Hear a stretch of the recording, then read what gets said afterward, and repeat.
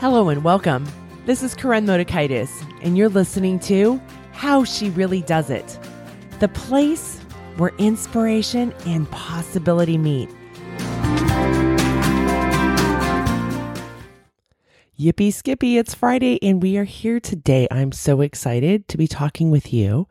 Today I'm going to be talking about this feeling won't last forever. There's a lot going on in our world. There's a lot going on in our communities. There's a lot going on in our lives, especially this time of the year with the holidays. And lots of feelings are coming up. And most of us, the strategy has always been, let me push it down, either numb it with food, busyness, alcohol, shopping, spending money, internet, or Netflix, or let me run away from it and not feel. The problem with all of that is there's later on a blow up that happens inside of us. And when I mean a blow up, it can be that we can lead ourselves to depression by pushing down our feelings. We can get really, really angry and offload our pain that way and be more destructive. So I'm here to talk with you today about this feeling won't last forever, because I want you to be able to move through it instead of push it down or try to run away with it from it. Because wherever you go, there you are, and the feelings inside of you, it's not on the outside of us. And that's something that we often think. So today I'm going to be talking about becoming aware of our emotions, remembering that it's not always going to be here with you. And we're going to get clear about feelings and what feelings are and what feelings aren't. And we're going to talk about how long feelings last, and how to feel your feelings. All right, so I'm inviting you today for just this 10 minutes of this minisode to become aware of your emotions, to feel them. And let's get clear about what feelings are. We're going to have the constraint of one word, one feeling. It's an emotion. I feel like dirt is not a feeling. That is a belief. Just because you add the first two words of I feel doesn't make a belief a feeling. So we're clear about that. I feel like dirt is not a feeling. Here are some examples of feelings from my feelings menu. Awe, belonging, calm, compassion, confidence, connection, content, curiosity, anger, anxiety, blame, disappointment, embarrassment, fear, frustration, grief, guilt, humiliation, jealousy, judgment, sad, shame, delighted, empowerment, excited, gratitude, generosity, joy, love, playful, worthy. So those are a whole bunch of feelings. There's feelings that make you feel really good, and there's feelings that don't feel very good. And then I gave you some more good feeling feelings. Those are feelings. And that, my friend, I invite you to really get connected to being able to identify what it is you're feeling with the word that will help you with your own emotional intelligence. So instead of pushing it down and trying to numb or trying to run away from it, pretend it's not there. It's always there. And we give it a lot more power when we don't address it. And instead, what you want to do is to be able to feel it. Identify, where are you feeling it in your body? What does it feel like? Is it fast? Is it slow? Is it hard? Is it soft? Does it have a color? I don't see colors with feelings, but I have clients that do see colors, and that's a really helpful question.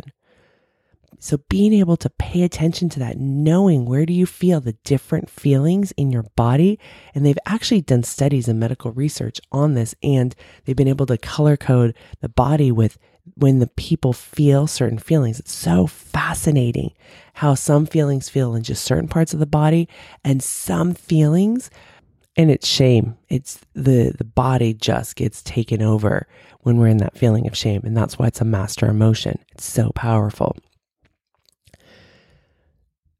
So that now you know what the feelings are and how to label them. The next thing is we worry about the good feelings going away, right? We're like, oh no, I'm feeling so good. My family's coming home for Thanksgiving. I'm so excited. But then we think, oh no, it's not going to last forever and I can't get too excited. Or have you ever had the mantra of, oh, don't get too excited because then you won't get so disappointed? I used to live by that mantra, so I know it well. We are so worried about the good feelings going away. But then here's the irony, you guys. We believe the bad feelings are going to be here forever. We're like, oh no, I can't feel this. I've got to numb because it's going to stay with me forever and ever and I'm not going to be able to deal with it. But we think the good feelings are fleeting. This is the irony of it. Here's the great news is that feelings really last 90 seconds. And you'll say, but Corinne, I've been so sad for days on end. And I understand that. And there's also a difference of once we get into where we're clinically depressed. So I'm not talking about that, but I'm talking about we have all these emotions. And I'm talking about you may feel sad, you may feel angry, but think about the ocean. There are waves that come through and there are sets. And so they're going to come through and they're going to come through and they're going to come through, but there's always a break. What perpetuates these feelings inside of us are the stories we tell ourselves. The stories that we tell ourselves, what we believe is what dials up our feelings. And so sometimes we're really good at saying, and I was coaching a client this week and I think she's 41 and she goes, but when I was 33, this happened. And she relived that entire experience again. And she was feeling shame and sadness. And it had been long ago. She was no longer in that situation. But as she was sharing me that story, she could feel it. And she's still attached to that story because she believed the other person's opinion, which wasn't really necessarily true. So this idea of feelings lasting forever, it's perpetuated by the stories you tell yourself. It's 90 seconds. We can all sit in discomfort for 90 seconds. And when you ask those questions that I gave you earlier of where are you feeling it? Where in your body? Is it fast or slow? Is it hard or soft? And you're able to feel it. What starts to happen is you start to become a compassionate observer. You feel it. You can be with it. And then that allows you to move through it.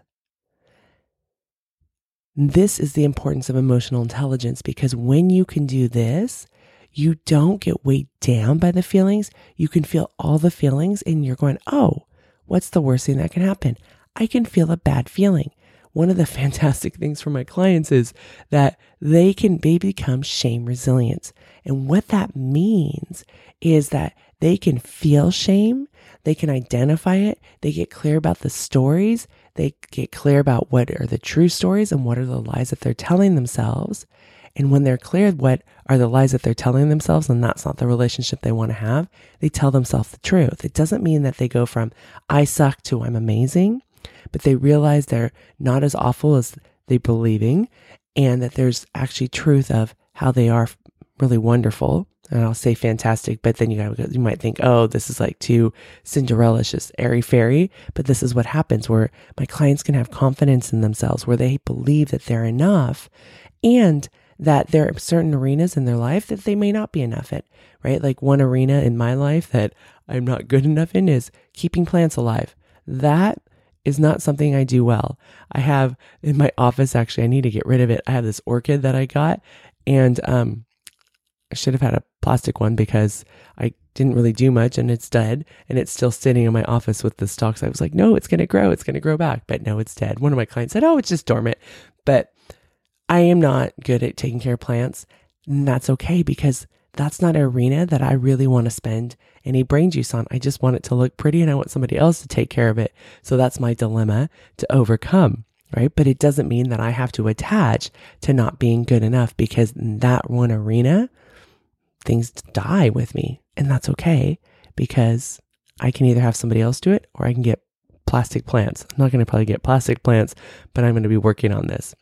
So it's so important to have emotional intelligence because it gives you so much freedom and empowerment. So I really invite you to practice feeling your feelings and remember this feeling won't last forever. You're going to be able to move through it. Enjoy the really good feelings.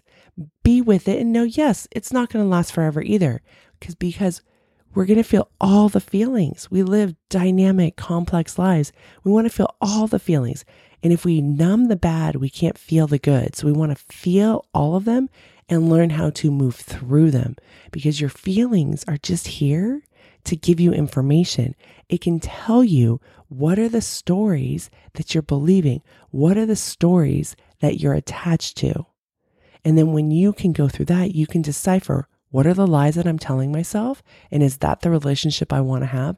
And what is my actual truth? And we sit here and so often we argue with our worthiness. And my friend, we're worthy right here, right now.